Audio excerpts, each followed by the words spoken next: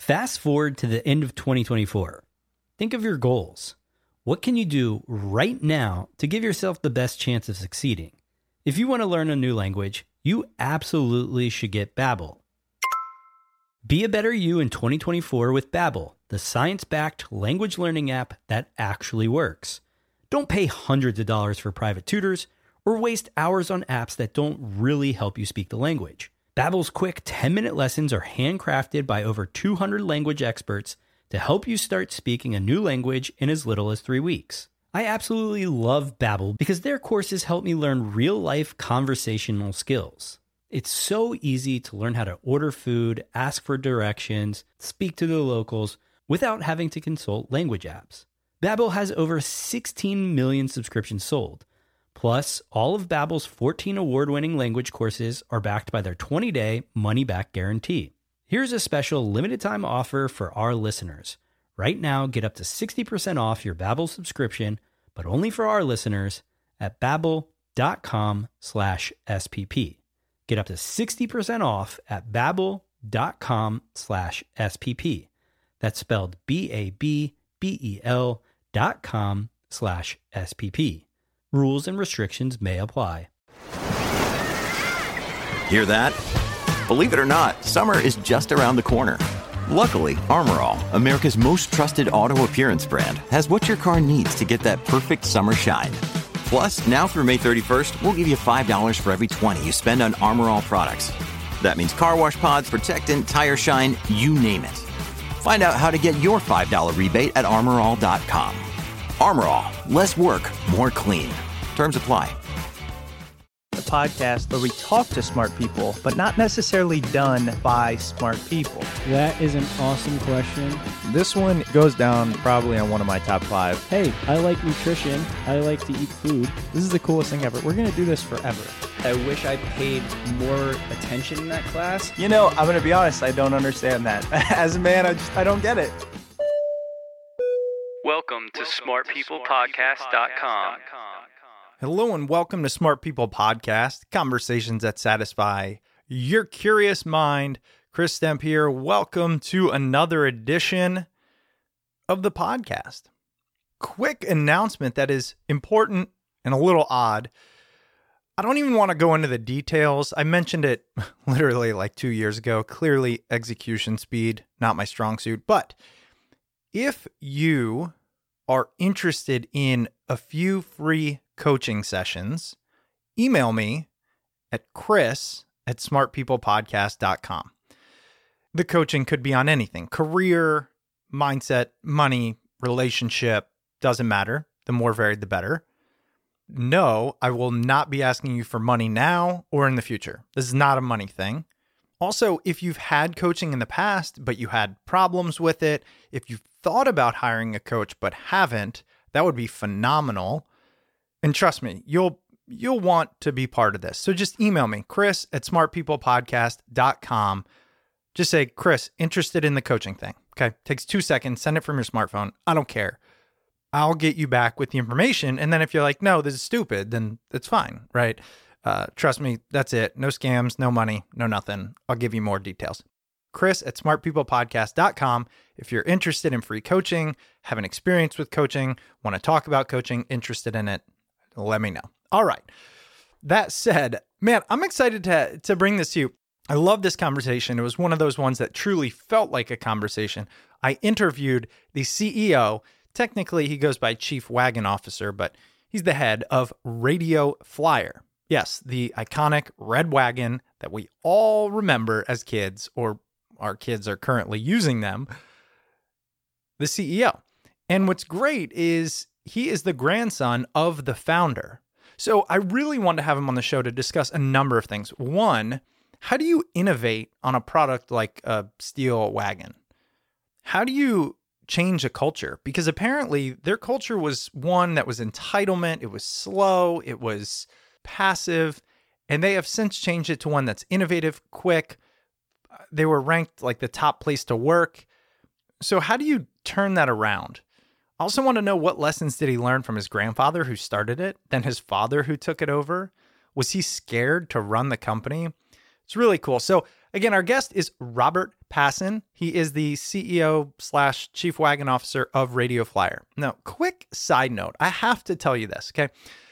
I've got a 5-year-old and a 2-year-old. Everybody knows that. Love my kids. They're awesome. 2 boys. They are crazy, which I guess just comes with the territory. Point being, we have a Radio Flyer wagon, this big, like, plastic one. It's awesome. It has a thing over the top. We used it at the beach. It's a really great product. And so I was talking to Robert, and he mentioned his favorite product at the end. So I'm going to make you stick around. After we recorded the episode, Robert was like, give me your address. And I was like, okay, I gave him my address. Without any prompting, without any asking, without anything, he sent me his favorite product. It just came in the mail a few days ago. My 5-year-old lost his damn mind. This thing is so cool that I actually am kind of upset. I don't think they exist for adults. If you want to see this thing in action, check out our social media page. I'm going to be posting a quick little video of my son on it. Keep in mind, I'm recording this as of August 24th. So sometime this week, Facebook, Instagram are probably the best places for that. And by the way, if you wish you would have asked Robert a question, you could if you are a Patreon supporter. I let all of our Patreon supporters know that we are going to have Robert on the show if they wanted to ask him anything. So for as little as $2 a month, you go to patreon.com/smartpeoplepodcast. We will let you know in advance who we're interviewing. Just a side note, we've got some great ones coming up, like Guy Raz, you've probably heard of. He's going to be on the show, so you could ask him a question. You could have asked Robert anything for like $5 a month, $2 a month. Patreon.com/smartpeoplepodcast. All right, here it is. Robert Pasin, CEO / Chief Wagon Officer of Radio Flyer, on what it's like to be at the helm of one of the most iconic brands of the past 100+ years. Enjoy.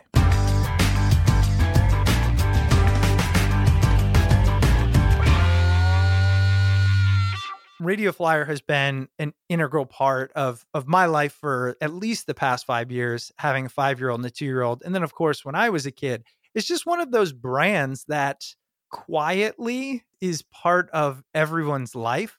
What is it like to go to work every day and to sit really at the helm of a company that is valued in the home by almost everyone and where they see it as just part of their lives? Well, it's wonderful. I mean, the stories that we get from our fans and from families is what we really live for. One of the things that's so cool about working at Radio Flyer, and everybody says this when they join the company after a few weeks, they say, every time I tell people I work at Radio Flyer, the first thing they do is smile, and the second thing they do is tell a story. And there are always these wonderful stories about childhood, about playing outside, about using their wagon to imagine it was a rocket or a submarine or a race car, and just really kind of all these wonderful aspects of childhood that are just these timeless stories that we love. I'm chuckling because the listeners don't know this, but before I hit record, like the first thing I wanted to do when I had you on was tell you my story. So I can definitely see how that is just so common. People are like, wait, you have to know what your product or your brand has done for me or my kids or something like that. Yes. And I mean, I think that's really the power of the brand, is that people also tend to rediscover it as they go through their life. They'll have it when they are a parent and they have their first kids. They may get a Radio Flyer wagon as a gift, or they may buy it themselves, and all of a sudden they're like, oh my gosh, I'm seeing Radio Flyer products everywhere. I can't believe it. Are you guys selling a lot more? And we're like, well, no, they've always been there. It's just you weren't paying much attention when you were a teenager and before you had kids. Yeah, that's actually true. And one thing I wanted to talk to you about, because when I hear Radio Flyer, I just instantly go to the wagon. I see about 2 or 3 different types of wagon, and that's it. And so when I thought about having you on and I'm doing some research, I'm going, you guys have a lot of products. And well, I want to go back to the history of your company a little bit. And you are the grandson of the founder. Is that correct? Yes. Were you and your grandfather close?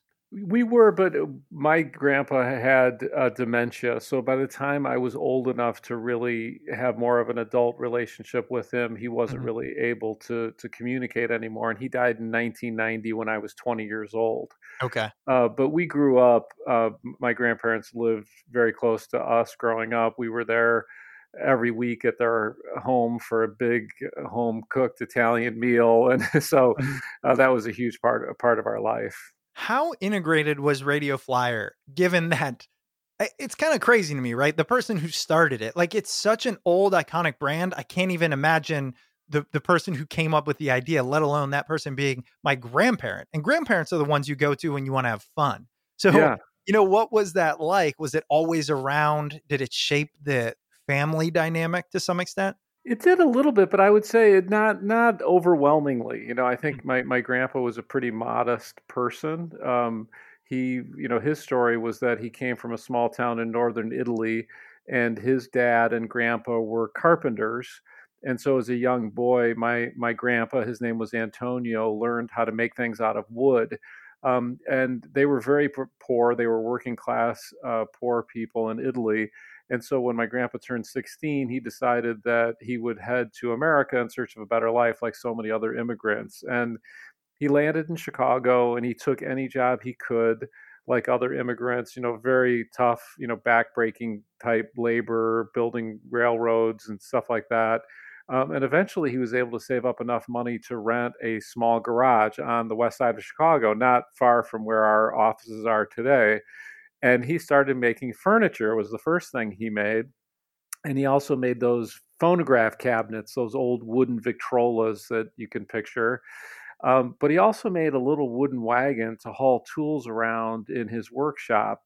And pretty soon, people were coming in buying more wagons than anything else. And I guess today we would say he pivoted Mm. and he just focused on exclusively on making wagons. And he called that first wagon the Liberty Coaster because he was so inspired by the Statue of Liberty that welcomed him to America. And then a few years later, after he started to build up this wood wagon business, he was visiting an equipment supplier and he saw the metal stamping technology pioneered by the auto industry.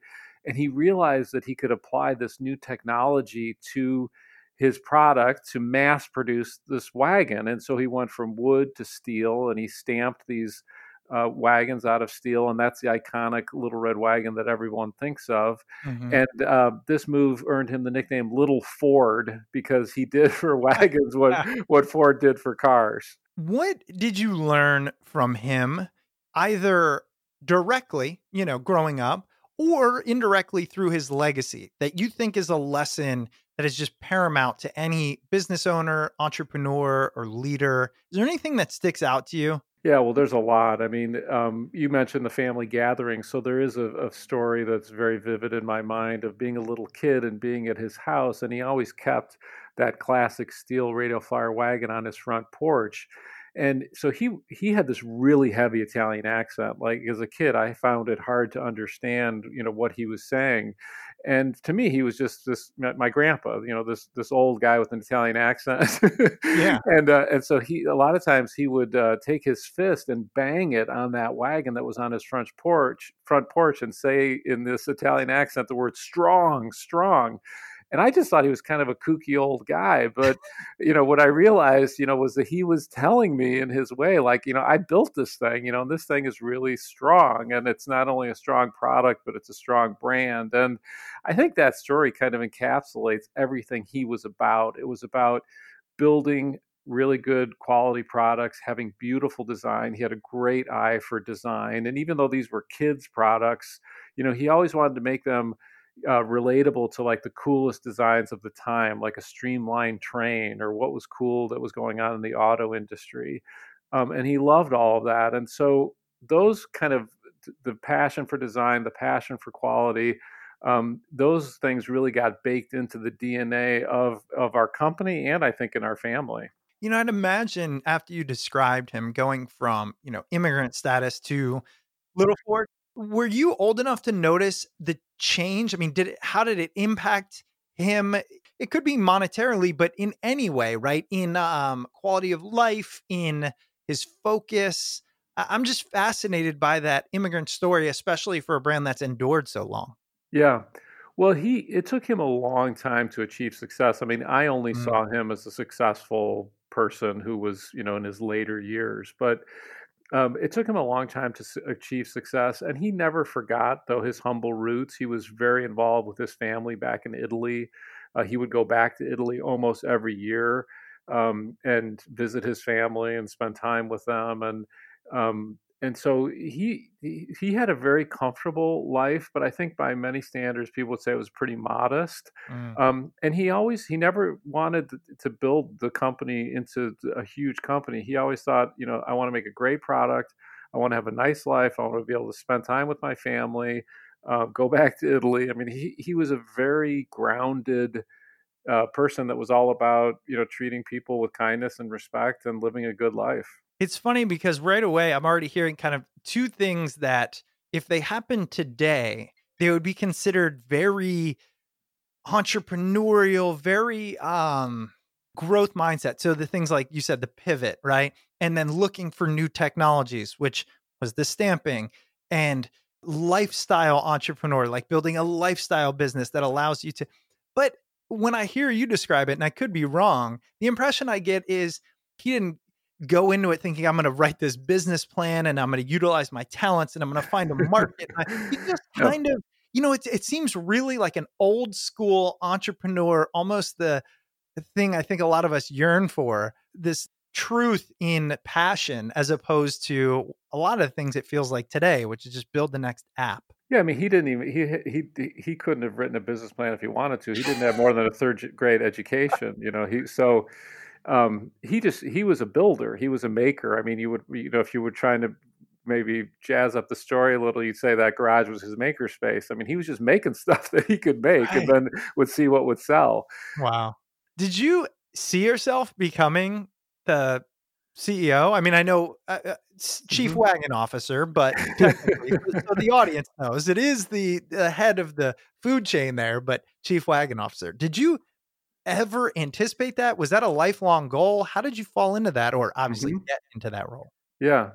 Well, the first time I ever visited Radio Flyer was when I was 5 years old, and my dad brought me to work with him. So this is 1974. And I remember that day like it was yesterday because I had never been to work with my dad. It was very exciting. And I remember walking into the front doors of the factory building and, walking up the steps to the offices, holding my dad's big hand and walking around saying hello to people and going through the factory and hearing the loud sounds of the punch presses and the smell of the paint. And all of these freshly painted red wagons were going by on the conveyor line. And to me, it just seemed like some sort of magical Rube Goldberg machine that was cranking out these shiny little red wagons and sending them out in the world. And I fell in love with it, really, at that moment. I just fell in love with, the people were so friendly. Of course, I was walking around with the boss, so they were really friendly. This creative process of taking these, raw materials like steel and rubber and paint and then turning them into this beautiful, fun product that people love. Like I had this very romanticized view of the company from a very early age. And as I got older and learned about my grandpa's story that I just told you, I was like, oh my gosh, this is incredible. This is the quintessential American immigrant success story. How lucky am I to be a part of that? So I always thought I would want to work at the company someday. I didn't know if I would be the CEO. I didn't know if I'd be good at working in the company. And of course, I grew up working in the factory and in the warehouse. So by the time I was out of college, I had a really good idea of what the business was about, and I wanted to join it to see if I could make a contribution and if it would be a good match. You mentioned your dad there. Did he work there? Was he in a senior position, or did he run it at some point? Yeah, I mean, as the son, the only son of the Italian immigrant who started this company, my dad pretty much had no choice but to work in the business. So that was pushed on him pretty hard at a very young age, which, to my dad's credit, he never did that with me. He always said, "You're welcome to come into the business, but there's no pressure. You can do whatever you want," which I think was a healthier way to go than how his dad handled it with him. Right. Well, and that's where I was going, right? I wondered, okay, so did it feel like the duty, but it sounds like It not. did. Well, Now, for him, not for me, not for me. sure, for him, yes, for him it was, not for you. If my grandfather created something and then my dad ran it and then I ran it, how much has fear ever played a role in you as a leader? I mean, I envision myself in that and I'd be like, what if I'm not good enough? What if I can't carry on their legacy? What if I don't know how to lead a company? What if I blow it up? Mhm. Well, when I first started the company, I was just a member of the sales team. I had a low level job, so it wasn't, the stakes weren't that high yet for my Mhm. impact. Mhm. So I felt very much the fact that this was a huge opportunity that had been handed to me because I was lucky enough to be born into the family that started the company, and that opportunity always really compelled and propelled me to want to turn it into something really great. So it was more a motivational thing and an inspirational thing than a fear-based thing. And what was it like making that leap up to be at the top, to run the organization that your dad and your dad's dad ran? Well, I mentioned that first time I came to the company when I was 5 years old, and it was this magical experience. And if I fast forward to my first day, in a real job as an adult in 1992, the feeling was very different. I was walking into a company that was really struggling at that time, and every company, of course, goes through ups and downs, especially one that's been around as long as we have. And we were in a serious down period. In fact, on my first week of the job, my dad said, "Hey, Robert, I want you to come over here and meet this guy, Jerry. He's from the bank. He's helping us out."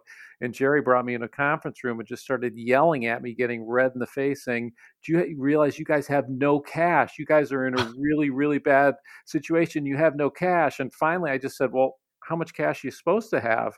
Yeah. And he laughed at me because he's like, "Man, this kid is clueless." But he was a workout guy from the bank who'd been sent in because the company was really struggling. And Mhm. the core issue was that for 70 years, one way of doing our business had worked really well. And we had become kind of a victim of our own success, where we were a manufacturer who was stamping out steel things and selling them to customers at that time, like Kmart and Sears, and we just had become an inwardly focused manufacturer. So we were losing money. We weren't growing. We didn't have new product, and we had a lot of people who'd been with the company for many, many years. So it was this very kind of insular culture. It wasn't a customer-facing culture. We weren't doing market research. And then within the first 6 months of my start date, competitors came out with plastic wagons. And I think my exact words at the time were, "Oh shit, plastic wagons," because Yeah. we Yeah. immediately saw that they had all these features that you could put into a plastic wagon that you couldn't put into a steel and wood wagon. Mm. So in my early days at the company, we were thrown into a crisis situation that we were really just trying to survive. Was that one of the first times you'd faced serious competition? Because it seems like, I mean, again, right? It's 2020 now, so it's a lot different, but it seems like even in 1980, surely somebody was like, you know what? We can make a better wagon. Yeah, we had always faced competition.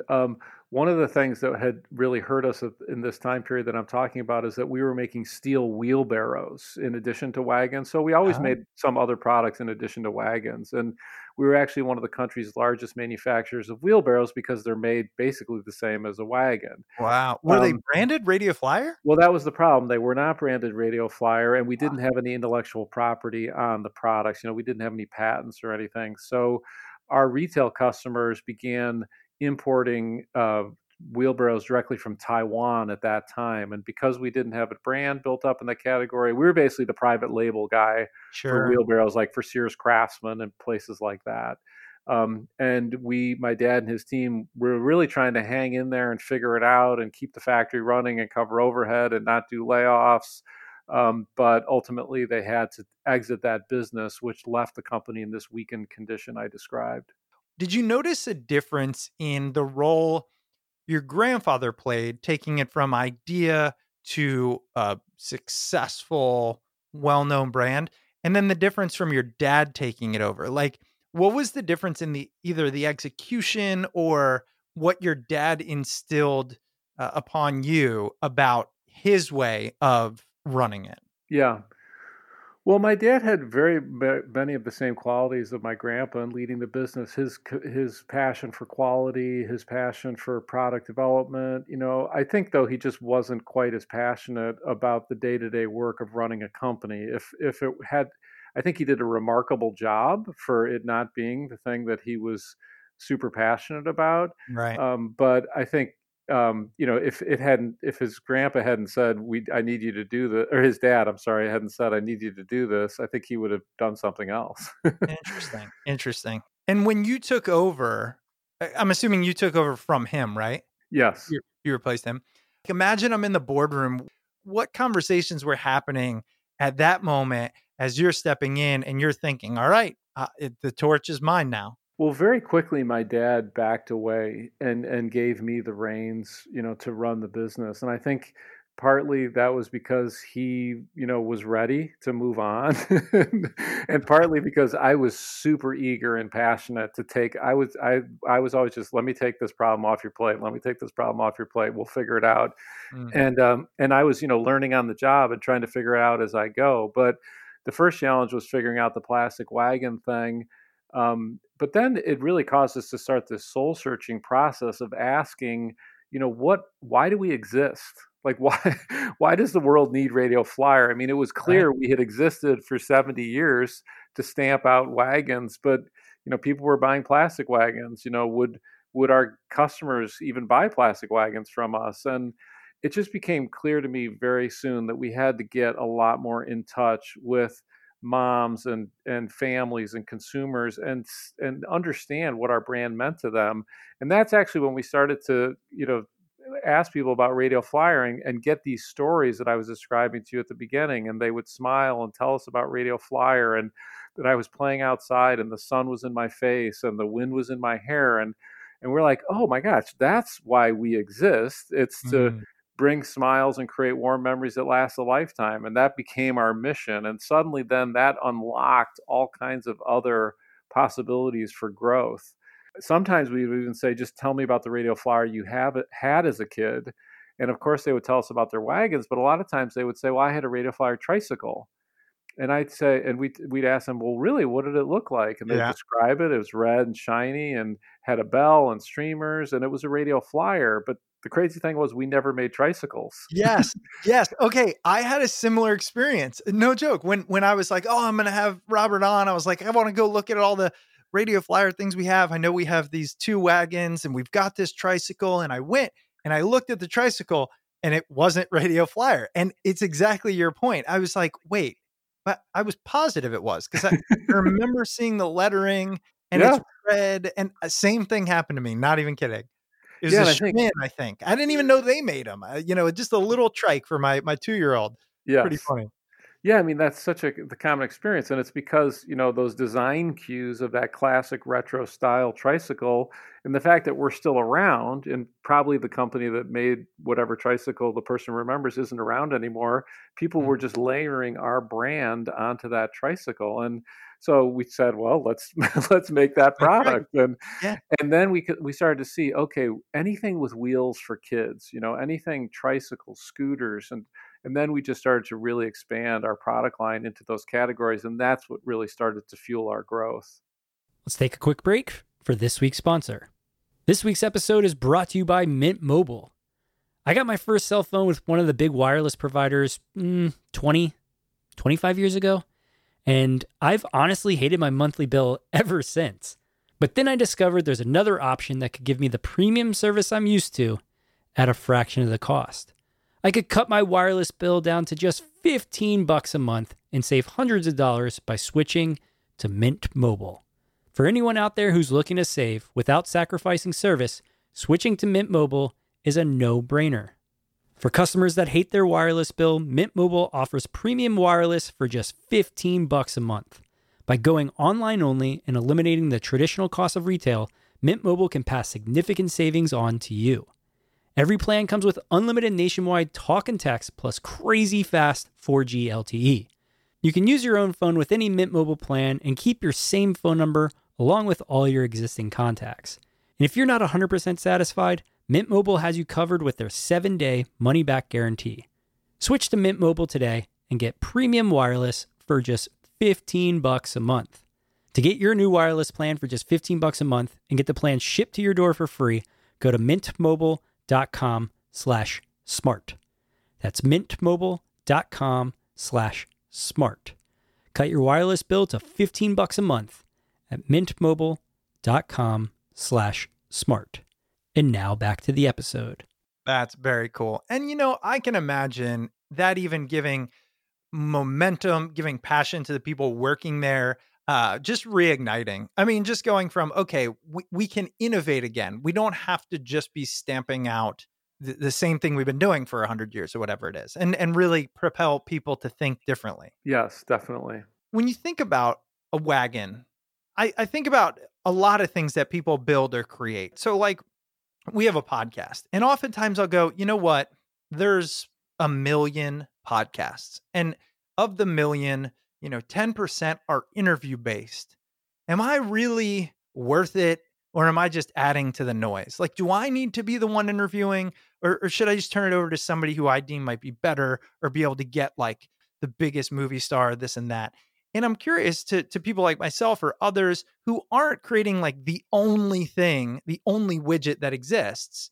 What did you find and what did you go to as, yeah, we're creating a wagon, but we have this brand and we have a duty to create? How do you think about the fact that somebody else could do it? And as your business is failing, how did you maintain the drive to want to keep going as opposed to say, maybe our time was up, we'll let somebody else do it? It was my love for the company, and I just felt that the history of the company, my grandpa's story, what Radio Flyer has meant to people for generations, and the fact that I love it so much. I mean, that's what got me through the really dark days. I mean, I remember one specific meeting very early on during those tough times at Toys R Us, which was our biggest customer at the time.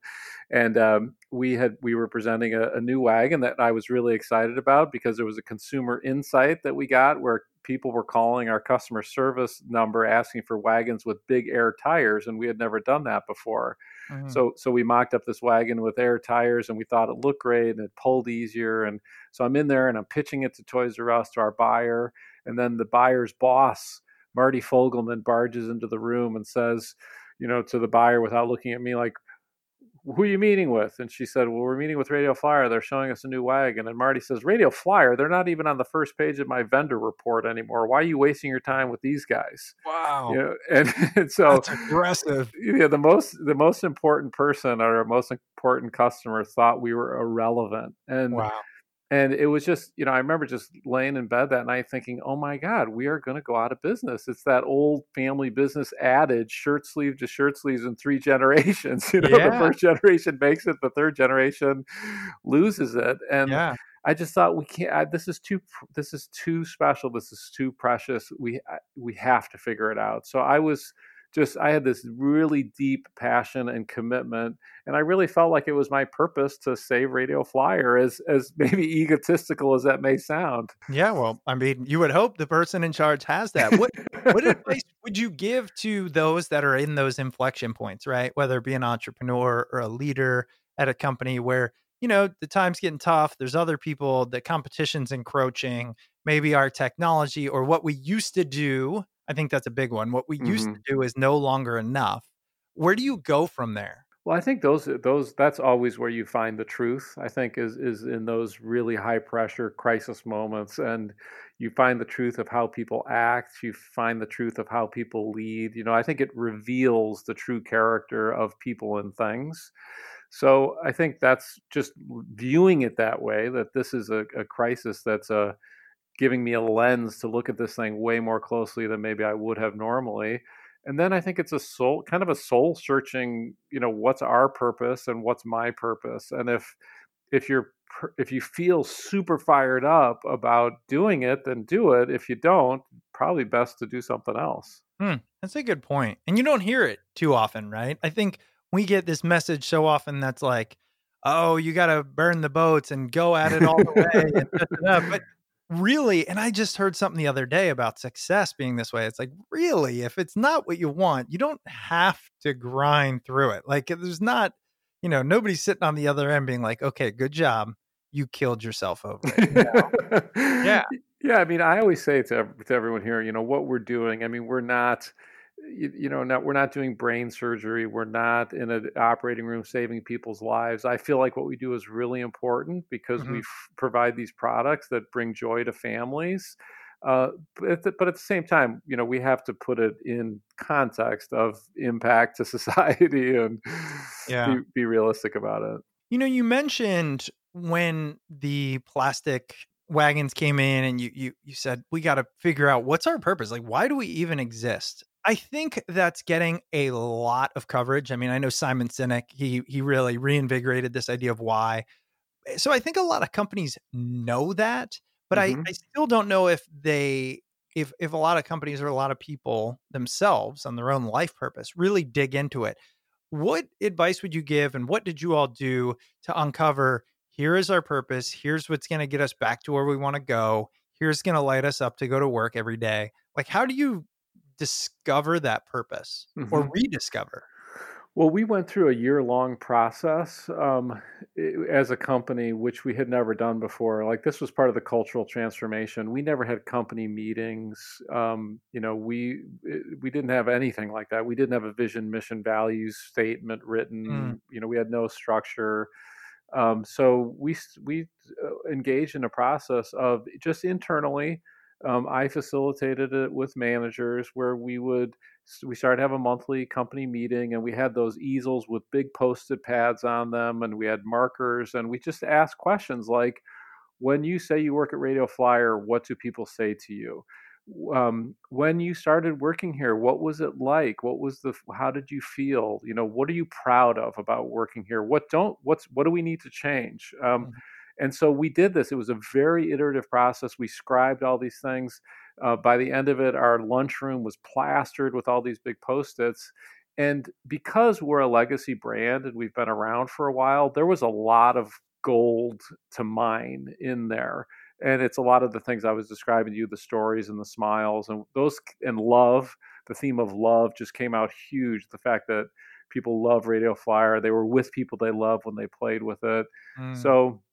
So those themes became really, really clear and rose to the surface. And that was how we started to articulate our mission and our values. And those then became really the guideposts for everything we do. I can't help but think about the fact that what this conversation is highlighting for me is the power of a brand.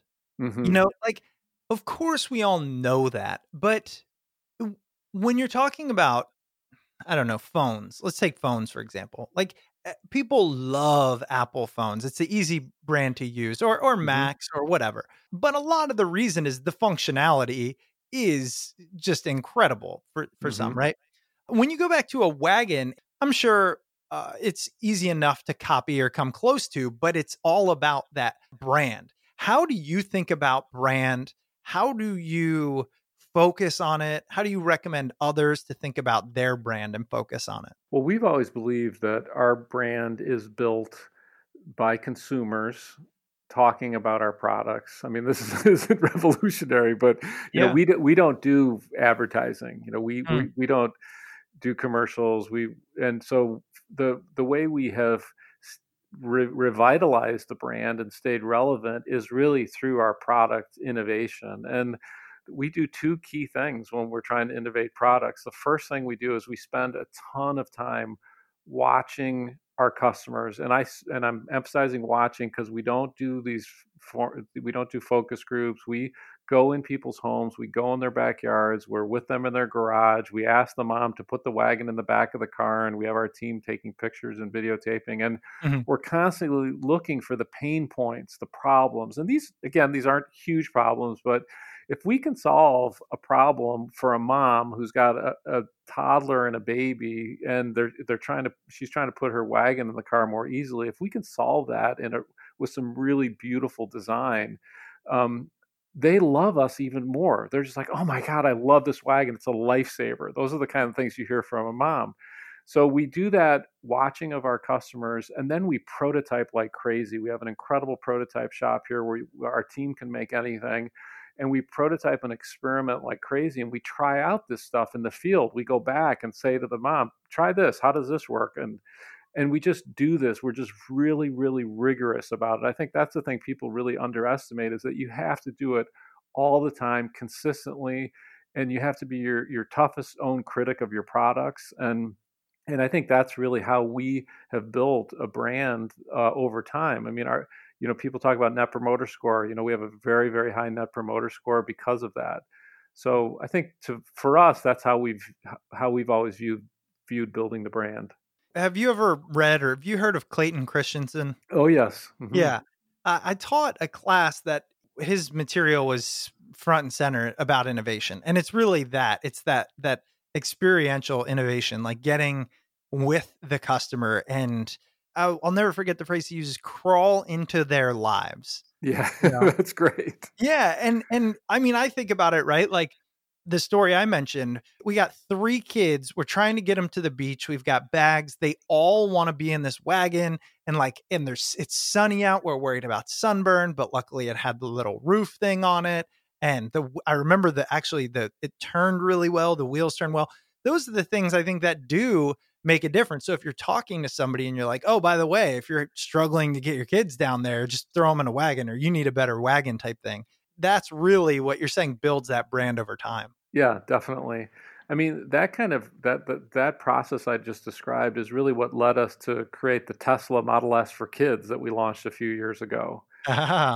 Because we were looking at this category of electric cars for kids that have been around forever, and they're really fun. The Ford F-150 or the Barbie Jeep. Yeah, awesome. But as we started talking to parents, they said, my kids love these. They're really fun, but every time they go to ride them, the battery is dead, and it takes forever to charge these batteries because it's the traditional lead acid battery. And so our product development team said, oh, we could solve that problem if we put a lithium ion battery in the car. But nobody had ever done that because it's quite expensive to do that for a kid's product. Mm-hmm. So then our head of product development said, well, if we're going to do lithium ion, we should make it into a Tesla. Well, this was like 7 years ago. So it was quite before Tesla was what it is today. And so we created this whole Tesla experience miniaturized for kids. So not only did we do the Tesla car, but we had the whole website where you can pick your color, you can customize it, you can put your kid's name on the license plate, and no one had ever done that before in this category. And so when we went to Tesla to pitch them on the idea, they said, oh my gosh, you totally got what Tesla's all about. You're not just trying to sell this to a mass market retailer like that would be like the car dealership, I guess, in this. Yeah. And it's just been a huge success and a lot of fun. I'm glad you're talking about innovation, because I had written down just the word innovation because I wanted to talk about it, because, Radio Flyer doesn't strike me as a company that would focus on it, and of course you have to stay relevant. And I went to the website, I looked at all the different products. I was like, wow, it's a lot more than even I would have anticipated. Mm-hmm. I'm curious though, what was it like transitioning into a company that had to be innovative away from a company that could get by on what it had always done? It was very slow going. I mean, it took years and years, and it took hiring a whole new team that could do it. We really didn't have a product development team when I joined the company. And so one of the things we did early on as we started to hire more talent was hire engineers and designers that could really ramp up our product development process. So that was huge. And we also, had to just try a lot of things. And we've had a lot of product failures. I mean, we've come out with a lot of products that have not sold. And, I've been doing this for 30 years now. And one of the things I've learned after launching with the team, hundreds of products, is I really don't know what's going to sell until we get that real product out into the market and a real consumer is having to make the decision if they're going to buy it or not. So one of the ways that we view product development is, we use the metaphor of we just have to plant a lot of seeds. We have to try a lot of things, get a lot of products into the market, see what works, and then just, really chase the stuff that works. Yeah. What has been the hardest part of innovation for you? Because so many people try it, or it's such a fantastic buzzword, but it feels really daunting, especially for the smaller businesses, right? Like imagine I'm an Etsy shop or who knows what, right? And I'm like, yeah, I need to change. Something's not working. I'm going out of business. Revenue's declining. COVID's hitting me. I need to innovate. It's tough. So what was difficult for you? And then how do you recommend overcoming some of those innovation difficulties? Well, I think you have to be in it for the long haul. It's because especially when we were starting from a place of being, where we weren't making money, we didn't have high profit margins, we didn't have the money to spend on innovation. So in the early years, we were coming out with maybe one new product a year. So if you Mm. come out with one new product a year and then that fails, Right. and you're like, oh my God, why are we spending all this money on these new products? But I just knew that we had to keep coming out with more new products to see what would succeed. And then when we had a success like that tricycle I described, then it's like, okay, we could see like this is successful. We can make money on this. We can use the money we're making from this to come out with more new products, to hire maybe one or two more people.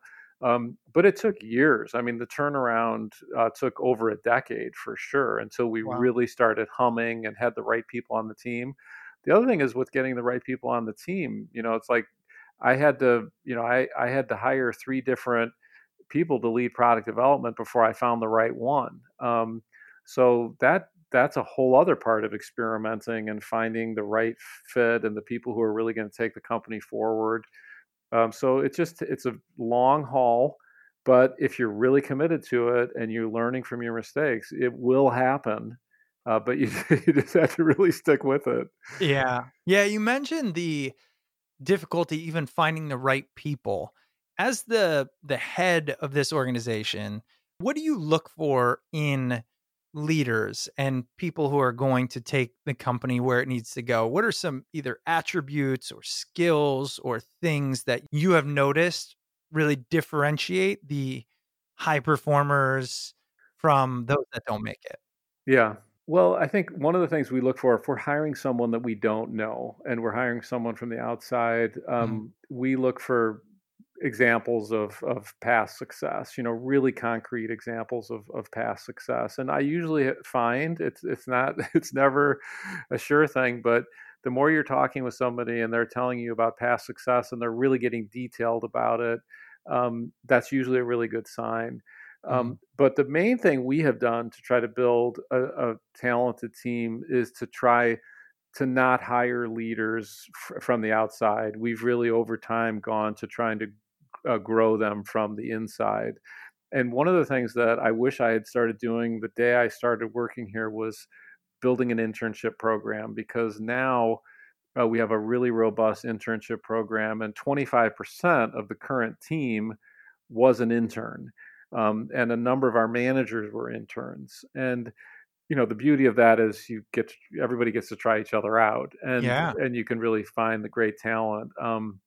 Or we've hired people as an individual contributor, like as an engineer on the product development team, who may be now leading operations. So, but I think one of the real keys to success here is being hungry for feedback. We really believe like feedback is a gift. Mhm. This is a really feedback intense culture. We're very open and honest and transparent with each other.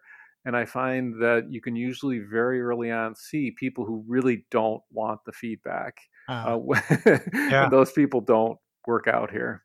I love that feedback is a gift, something that I've spent a lot of time teaching how to give feedback, how to accept it. But I think it's still difficult, right? Even for Yes. myself, as somebody who, I mean, the amount of evaluations in the past 6 years, I've probably had 5,000 people single handedly evaluate me, Wow. right? So yeah, That's a lot. I've gone through the trial, but it still can be difficult, especially when it's like right to your face, Hmm. even if it's honest and good. What do you recommend to people listening on how to give and receive, and or you can take it either way, receive feedback? Hmm. Well, two of the tools we use a lot. One is 360 feedback, anonymous 360. I think that's absolutely key, because you have to get that anonymous feedback if you want the truth. Hmm. And then the second one, that's a more planned thing, but I think just the day to day feedback. We use the feed forward format that's taught by Marshall Goldsmith, and it's just a little twist on feedback. Instead of giving it on past behavior, First of all, we say, everyone needs to own getting their feedback. You can't be waiting around to get it. You have to be asking for it. And the way we want people to ask for it here is to say, going forward, how can I do blank better? And it's a lot easier for the person giving you feedback to give you feedback in the future tense, because you can change that, and everybody wants to help somebody get better, as opposed to feeling like you're kind of beating somebody up for something they did in the past. So we find that that's a really effective way to frame it and to unlock maybe some feedback you wouldn't get otherwise. That's a really good point. I think having those systems in place help, because a lot of people are like, we like feedback. It's like, okay, well, what do you do? Oh, we're Yeah. just open. No. It doesn't work that way. You know what I mean? Yeah. Well, I know we only have a few minutes left, but there's a couple of kind of more random questions, or I was just curious. I mean, I got the head of Radio Flyer on the call here. So what's your favorite Radio Flyer product at the moment? At the moment, my favorite product is the Ultimate Go-Kart. This is a product that we launched last year, and it's an electric battery-powered go-kart for kids 3 to 8 years old. And it looks like kind of a retro go-kart you would have had as a kid. It's a steel frame, and it's got 3 speeds. It goes up to 8 miles an hour, which is pretty fast. And it's got these big rear wheels that are slick, so you can slide out on it. And we launched this thing last year, and it's just a really fun product. But the reason it's my favorite now is because during the pandemic, while people have been cooped up at home, they have been buying so many of this go-kart, and they're having so much fun with it. We're getting all these great stories and little video clips of kids who are, cooped up at home, but they're flying around the cul-de-sac or their driveway with this go-kart. And it's just been so fun to see that we're kind of, we've been a bright spot in that way to people during this time. Yes. Like you said, go-kart. Okay. So I just Googled it, and I'm like, all right, I think I might have to get one for my 5-year-old. I mean, seriously. Like, it's so fun. Is it? Awesome. Yes, it's awesome. Oh my gosh. That's All why right. it's called the Ultimate Go-Kart. It's the ultimate. Let's see. Yes, Radio Flyer Ultimate Go-Kart 24-volt outdoor ride-on toy. There it is. You got it. I love it. Might be making a purchase coming up here.